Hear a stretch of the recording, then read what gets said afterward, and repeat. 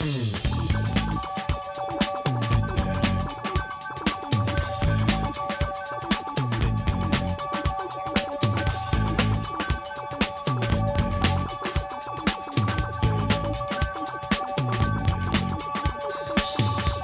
find yourself living in a shotgun shack, and you may find yourself in another part of the world, and you may find yourself behind the wheel of a large automobile, and you may find yourself in a beautiful house with a beautiful wife, and you may ask yourself, well, how did I get here? Letting the days go by, let the water hold me down. Letting the days go by, water flowing underground into the blue again. Hey, how's it going, everybody? This is Chris. Welcome to episode 117 of X-Last, where we're just about a third of the way through our big 22-part crossover event here.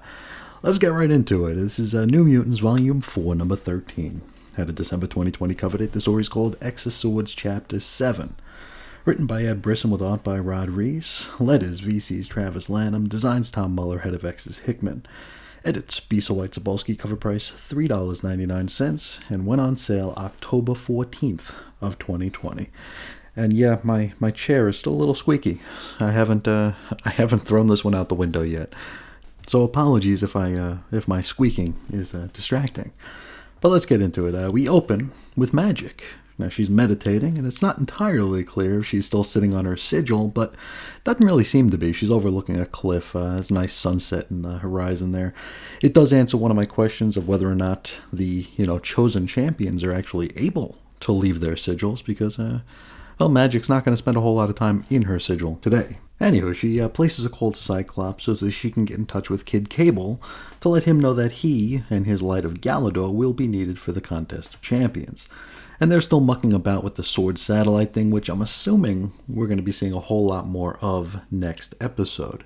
Now, Cyclops assures Illyana that they'll be back as soon as possible, and if I were a betting man, I'd say probably by the last page of next chapter.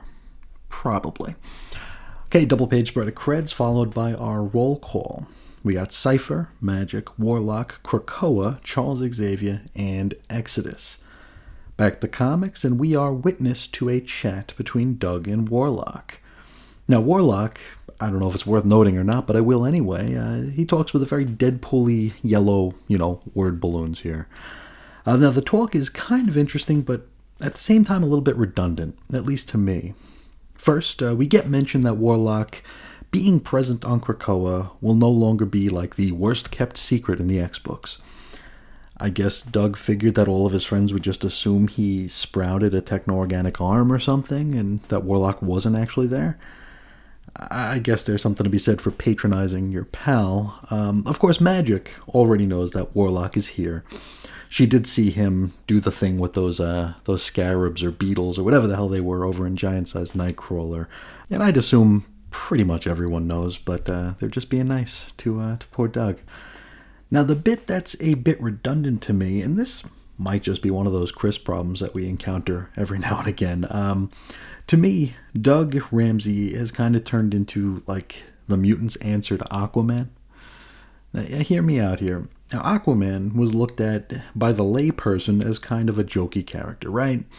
He's the one who can talk to fish, right? While the rest of the Justice League would just go out and fight and save the world, Aquaman's the, oh yeah, by the way, go talk to the fish, Now that became so ingrained in his presentation that I feel like for the past, quarter century or so, it feels like every Aquaman story is about showing how he isn't a joke character.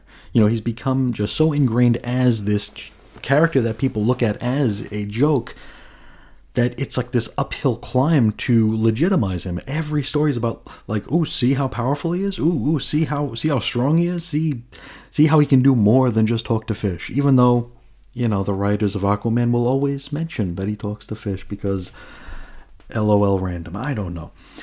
Now, Doug, over here, he's got these, not so useful on the battlefield powers of translation.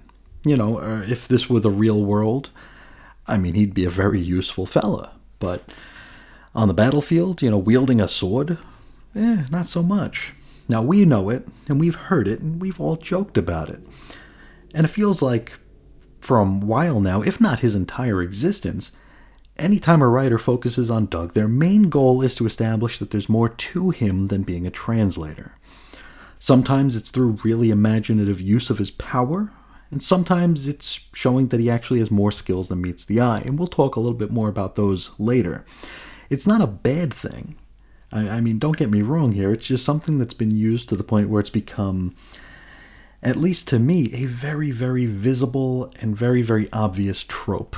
Whenever there's Doug, it's all about showing that he's more than what he is. It's the Doug Aquaman thing that I just find to be a bit redundant. Anyway, Warlock turns into a sword for Doug to wield, and as our cover suggests, and this cover, I believe it's Rod Reese who did the cover, but I don't like it.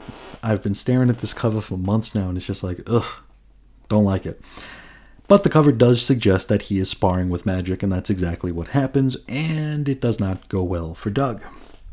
Now, as Illyana pounds him into the ground, she also pounds us over the head with a bit of exposition. You know, did you know that deaths in Otherworld are like permanent deaths?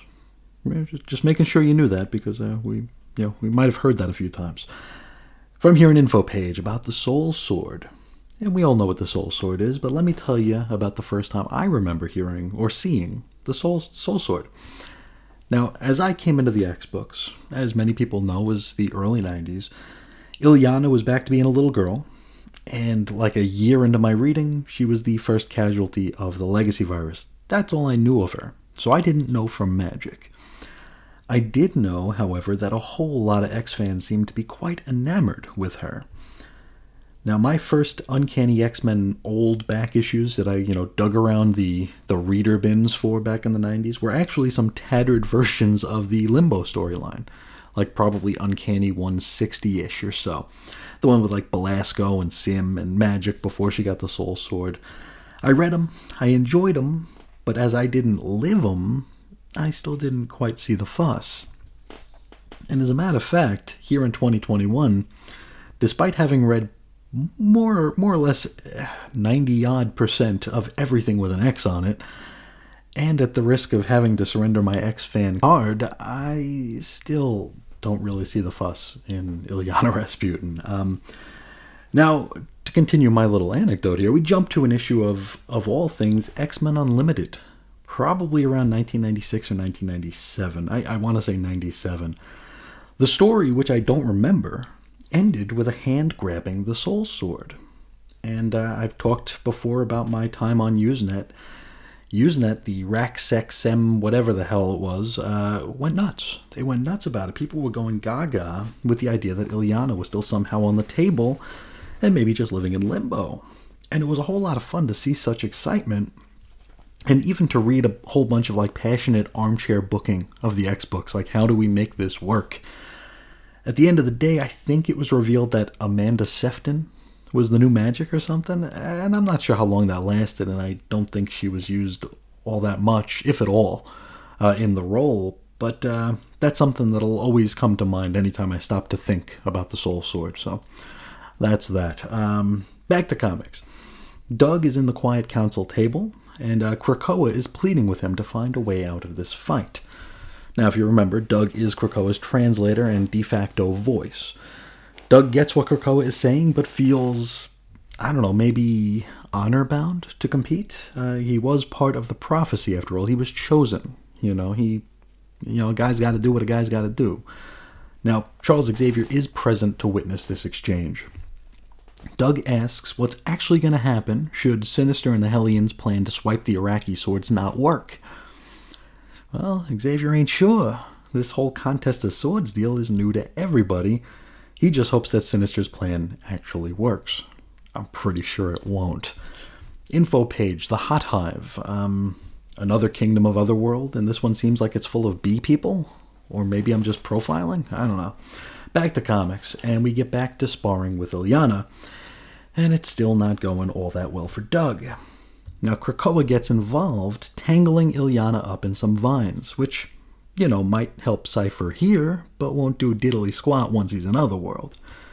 Magik and Doug sit to chat, and once again we discuss the threat and the stakes. Illyana tells Doug that once the real fighting begins, to make sure he sticks as close to her as possible, and then she leaves. Doug isn't left by his lonesome for long, however, because he's next joined by Exodus. And Exodus has I guess we can call it a proposition. He invites Doug to die by wrapping his hand around Doug's throat and threatening to choke the life out of him. Now, you see, there is a method to this madness, right? We do know that the resurrection protocols have been suspended. Okay, so if Doug were to die now, Saturnine would have to prophecy up a replacement combatant for this contest of swords. She might even choose Exodus himself for the role. Now, Warlock tries to help his self-friend, but Exodus is far too powerful. Doug declines the offer, and Exodus finally lets go. Now, as he walks away, he tells Doug to consider the offer for a bit, because I guess he'll always be willing to oblige Doug the sweet release of death. Next info page is the Warlock sword, and we know what Warlock is, right? But let me tell you the first time I ever saw the guy. Now, as many listeners know, I came into comics via ElfQuest. Now, these were the Marvel Epic ElfQuests, which, believe it or not, I've actually got a show about, which hopefully once things get settled down in my real life, we'll be able to get back to. But one of the coolest parts about reading ElfQuest this way was getting to see all the great Marvel House ads. And some of them were those Bill Sienkiewicz-drawn New Mutants ads, which left me feeling very uneasy, to the point where I vowed never, ever to read those stories. And, well, I mean, I have in the interim many times and probably will again, but as a, scared rabbit 8-year-old, I did not want anything to do with these creepy characters here. And Warlock was among the creepier because it's like, what in the hell is he? Really, really off-putting, really just uncomfortable to look at as a child, that Bill Sienkiewicz art. But I've come to really appreciate and adore the stuff. So, what did I know, Back to comics. Doug is chilling at the Sextant. I guess maybe he's more brooding than chilling, but he's here. That's all we need to know. He's soon joined by Mondo with a belly full of Krakoa. Now remember, Krakoa can communicate through Mondo. It's just kind of gross when he does. Now, the island once again suggests Doug, duck out of this contest. He even offers to hide him out somewhere. Saturnine won't be able to find him. It won't be pleasant, Krakoa says, but it is possible. Now, Doug admits that he's terrified at the prospect of dying in battle, but this is something he's just got to do. We shift ahead to another sparring session with Illyana, where it would appear that Doug is doing much better at holding his own. Of course, it's revealed pretty much immediately that Magik is going easy on him to help bolster his self-confidence. He knows it, she confirms it. Bada bing, bada boom. Now we wrap up with Doug taking his spot at the X of Swords action figure display playset, with some words from Illyana where she tells Doug that, basically there's no way he's going to survive this. She says, if you lift your sword in Otherworld, it'll be the last thing you ever do, which is not motivational speaking. I don't know what it is, but that's where we leave it. Next, we're going to head up to the satellite with Cable and his folks, so look forward to that, but I guess we should talk about this issue of New Mutants. It was fine. It was okay. It wasn't a bad issue.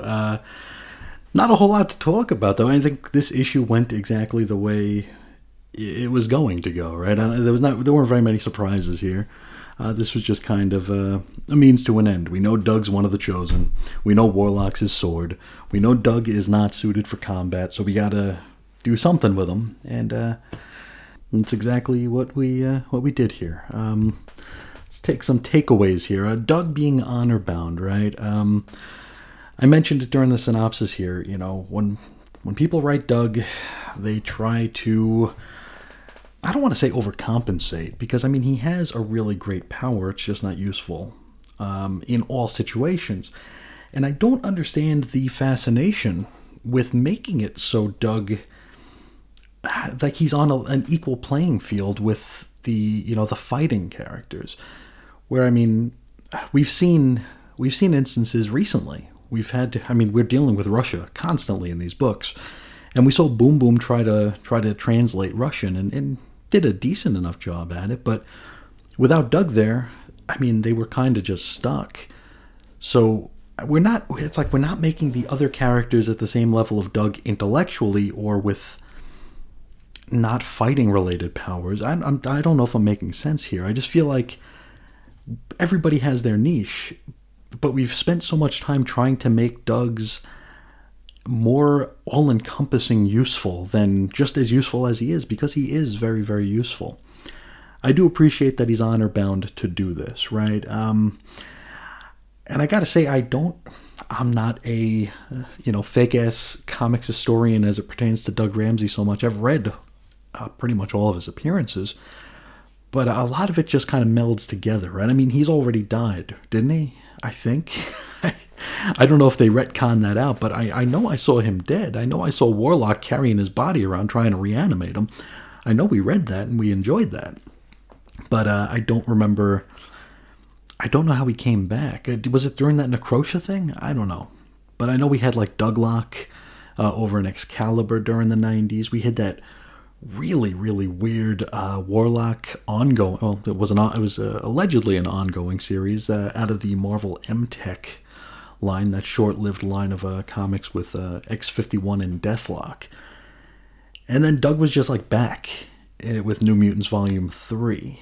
And we're going to talk a little bit more about New Mutants Volume 3 in a bit here, as I think I recall that being a really good use of Doug, in that rather than trying to force him into combat roles, they just really went zany with his translation powers here. They used some very imaginative ways to make him more useful, and it actually did lead to him being more useful in combat situations, but we're going to get to that in just a bit.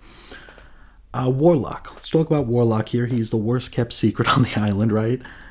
I don't know why. I don't know why he's a secret. Why is Doug sneaking him and smuggling him around here? Especially when, it's obvious. Doug doesn't have a techno-organic arm, but he does now? It's bizarre. I can't remember which issue it was, but I could have sworn we actually saw Doug sort of like upload or infect Krakoa with some techno-organics. I don't think I dreamt that. I think maybe it was the Nova Roma issue. I don't know, but I suppose that might be a reason why it's a secret, that he's doing something maybe not so much nefarious or just behind the back of the members of the Quiet Council. Don't know, especially when, everybody seems to know that Warlock's there and they're just kind of being polite to Doug. I really don't know. The upload here, maybe that'll be revealed as one of the reasons why our characters are acting so weird. Like, maybe there's a hint at a post-human future or some sort of a hive mind or something.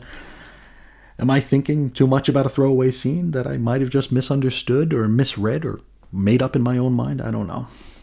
I also remember that weird scene of Cyclops seeing Doug and Warlock chatting, and then like one panel later, Cypher was sitting alone. I don't think I dreamt that, but I really don't know. I have flipped through the X of Swords handbook, which there will be an episode on eventually, as soon as my life gets settled down there, that I'm going to be putting that together. But there is mention of Warlock being a secret, and we're promised that it'll eventually be revealed as to why. So I guess we could just stick everything I just said in the theory pile, good or bad. It'll just sit there and wait until we find out. Illyana. Let's talk about Illyana for a minute. I don't like her. I don't like her characterization here. I get what she's going for, but she feels like, and this might be intentional, I didn't live Illyana while she was magic the first time. I've mentioned that. But it feels like she has like no humanity here. She's just this like fighting machine, a killing machine, it feels, this might sound like a weird thing to say, but she almost feels like we talk about the Claremont strong female character, right? This take on magic, this like kind of bully take on magic, it feels almost like a parody of the classic Claremont strong female protagonist. I don't know, it's off-putting to me. I just don't know. Very standoffish. Just doesn't have, it lacks heart. And I mean, that very well could be the point that is just soaring over my thick dome. I don't know, but I don't like it. Finally, back to that New Mutants Volume 3 take on Doug. Something that I wanted to bring up here is that they got very, very creative with what Doug could translate, right? We saw him doing computer coding, right? We saw him do that. We saw him do all sorts of different languages, and one of the languages that he was sort of getting a handle on was body language, being able to read body language, which would make him more useful in battle situations. And I don't know if that's been walked back. I don't know if maybe they just haven't thought to bring it back. Maybe that would just take a lot of the wind out of the drama of this arc. But Doug, in a combat situation, if he's able to read body language, he should be a step ahead of whoever he's taking on, or at least on a level playing field with, despite his lack of combat training and, just combat knowledge. He should be able to read body language and know, or have a good idea of what his opponent is thinking and what they're going to do. We don't get a mention of that. Maybe it'll come up during the fight. I don't know who he's going to be pitted up against, but maybe body language will be a factor in the upcoming duel. Warlock as a sword. Is he limited to just being a sword? We've seen in the past that Warlock has turned himself into armor for Doug. Will Warlock be able to do that? Is that against the rules of Saturnine's contest? Can Warlock just start changing shapes? Can Warlock turn into a gun? Can Warlock turn into a cannon? Can Warlock do whatever it is a Warlock can do during that battle? Is it just that we need Doug and Warlock as the combatant, and they can just do whatever the hell they want? I'm looking forward to seeing if that's the case, or if Warlock's going to be locked into this sword form for the duration. I guess we'll have to wait and see. And we are almost at the halfway point here, so I guess it won't be too long now. But as far as the issue overall, it was beautiful. Of course, it was Rod Reis. It was a very, very nice looking book. And it was probably the strongest Ed Brisson issue to this point. So, not a bad issue. A decent enough chapter. I do like that they mentioned the Hellions doing their trek through Otherworld. Really makes this, makes it feel sequential. And I was worried that it wasn't, especially after reading that 2-part Wolverine story, where that just feels like it happened on its own whenever it wanted to. So it's nice that we're getting some cohesive, some connective tissue throughout our chapters and throughout the line here. So good enough issue. Looking forward to Cable next time out. But I think that's all I have to say about New Mutants number 13. Now, before we go, let's head into the mailbag here. We just got one letter today, and it's from Damien, and he's talking about Giant Size X-Men Storm number 1. Now, he says, the thing that really confuses me about Giant Size X-Men is the fact that, as you say, they could have all been regular issues of X-Men. You talk about how they spun off as a separate story to rinse an extra $25 from the fans, but Giant Size sells far worse than X-Men. Surely Marvel would have made more money had they double-shipped X-Men with a special longer issue drawn by Russell Dodderman. It seems like Marvel's being, oh boy, you would make me say this on the air, avaricious? It seems like Marvel's being avaricious, but doing it badly.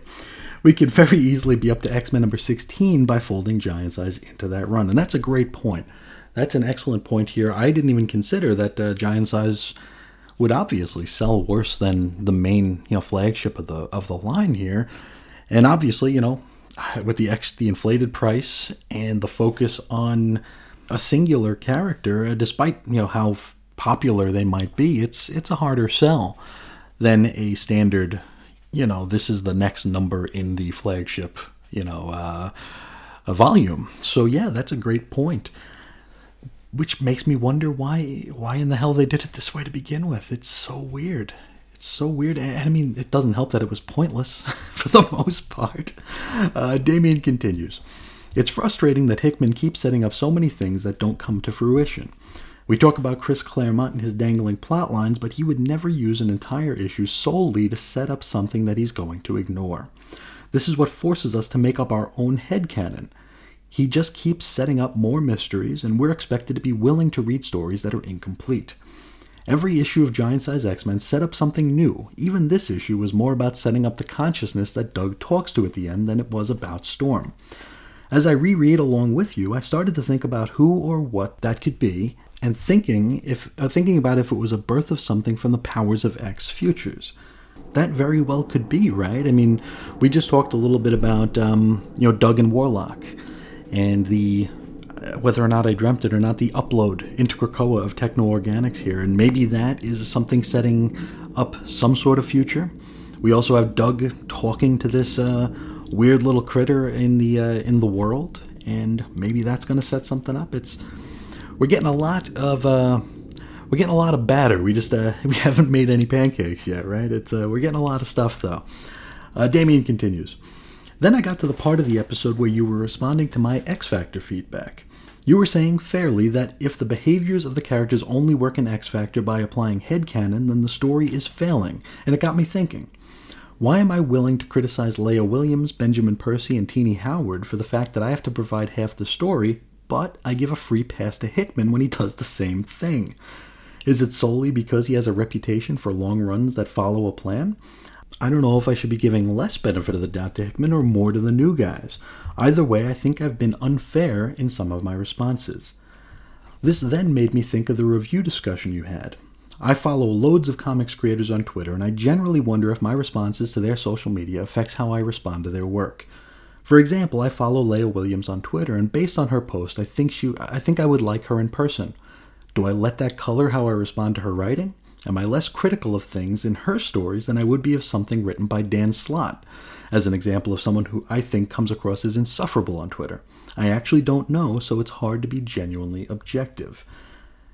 That's a very good question, and I mean, that's something that I've thought about for as long as I've been doing this. I mean, I've been reviewing stuff unprofessionally, amateurly, for the past 5 years now. And you get a feel pretty quick for how the rest of the reviewing hive mind are going to receive certain stories, certain books, based on who's writing it and what the creative team is. Because there are folks out there, there are professionals out there who are more active on social media and more apt to give you the pat on the head if you say something nice about their work. And they're the ones who get better reviews. I mean, there is a direct causality between the two. It is a very, very strong cause and effect. Tom King will pat you on the head, so professional reviewers are going to give Tom King the 10 out of 10.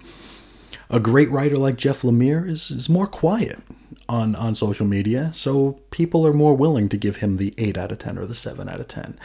And I think that that's just something that, it doesn't speak to the integrity of the reviewing process, but it does speak to the nature of social media, I guess, and the fact that we are so close to these creators now, and we really, really shouldn't be.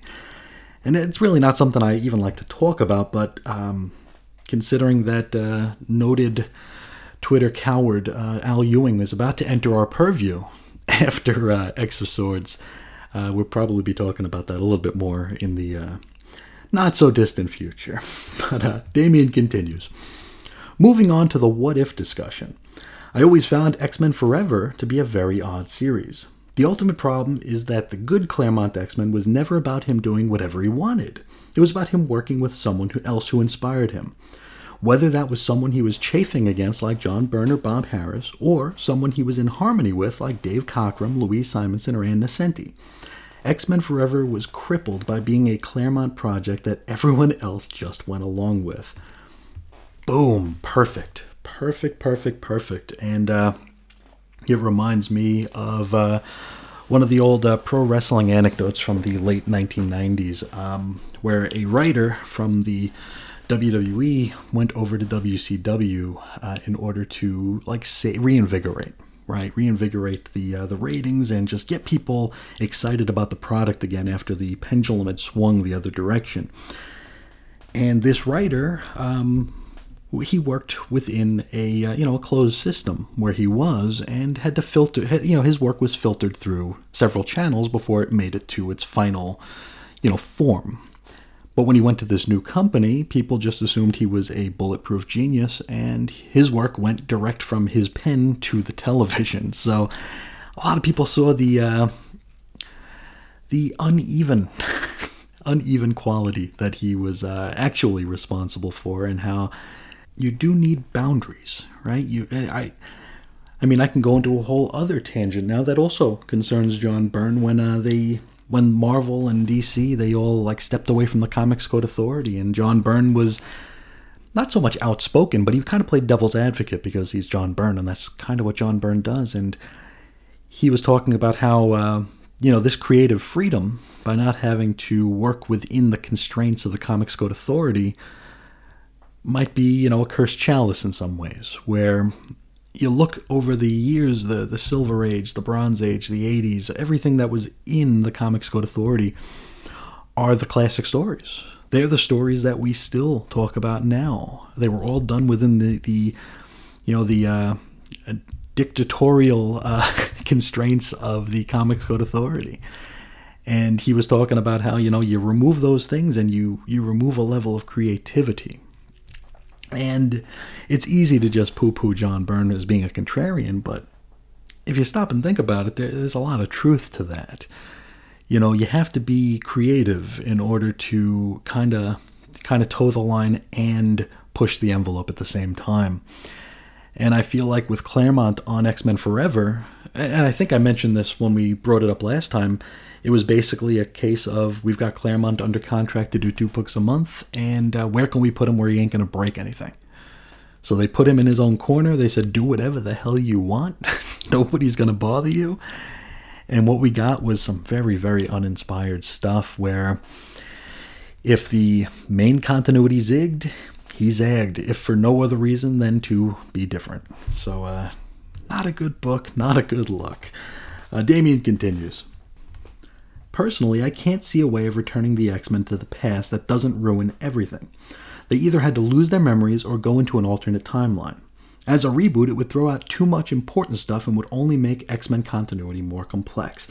Now, what Damien's referring to is the question that I posed during X-Lapstination, which is our Sunday special, where we're looking at the X-Termination miniseries from 2018, where the time-displaced original 5 are sent back to where they came from. At least I think so. We're not through with it yet, so I don't know exactly where they came from. They muddled with this, or they mucked with this, I should say, throughout the 6 or 7 years that the original 5 time-displaced characters were in the present. They ended one of the volumes of All New X-Men with them going back to the past and seeing themselves there already, which made everyone think that they were from a different timeline, so they could find out a whole bunch of stuff here, go back to where they actually came from, and not affect anything. I think that changed a few times. I think they ran kind of hot and cold with that, and if what I think is going to happen actually happens, these are the original 5 from the 616 continuity, but they almost have to be mind wiped of their time in the present before they go back. So the question that I had posed during those episodes is, what could happen should they go back to the past if they are from the 616 timeline, with the knowledge that of things like Dark Phoenix, of things like Cable being born, of things like Madeline Pryor? What would happen to the present day if our characters went back with the foreknowledge of that? It's, the whole Back to the Future 2 thing, where it's like, what's going to happen, so you can either turn into it or you can avoid it. And my question was, what could happen?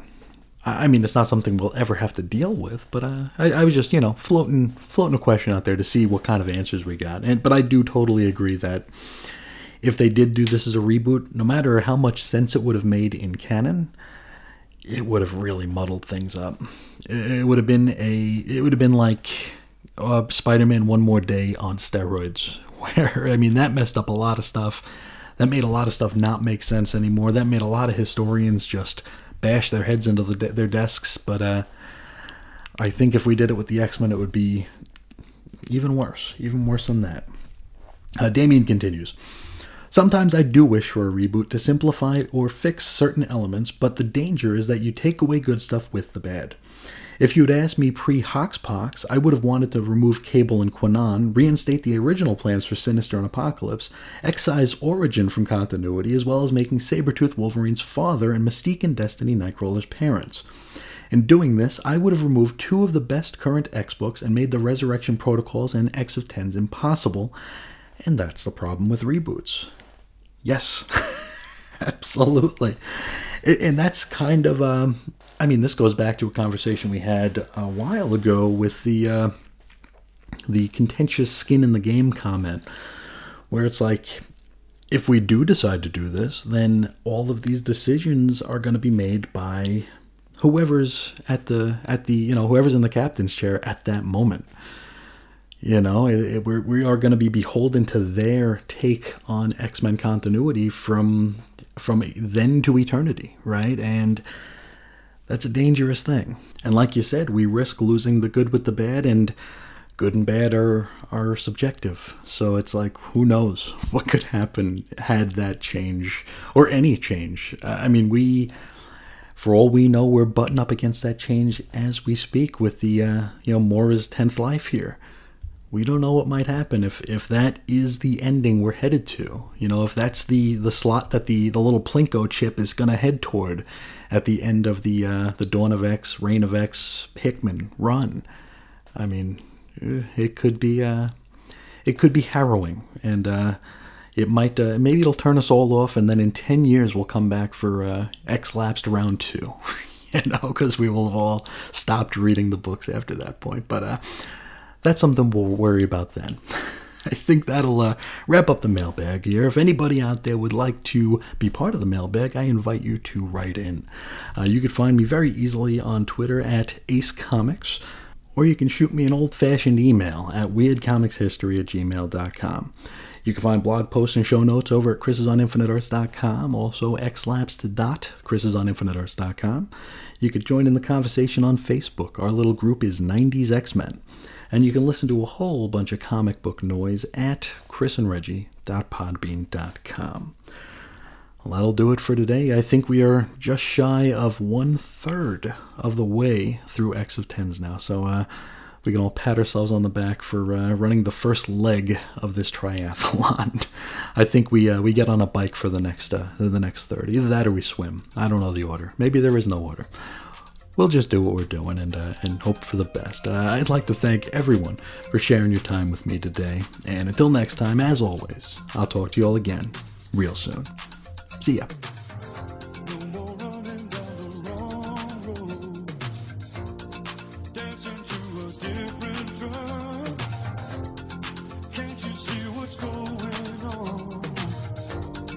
Deep inside your heart, always searching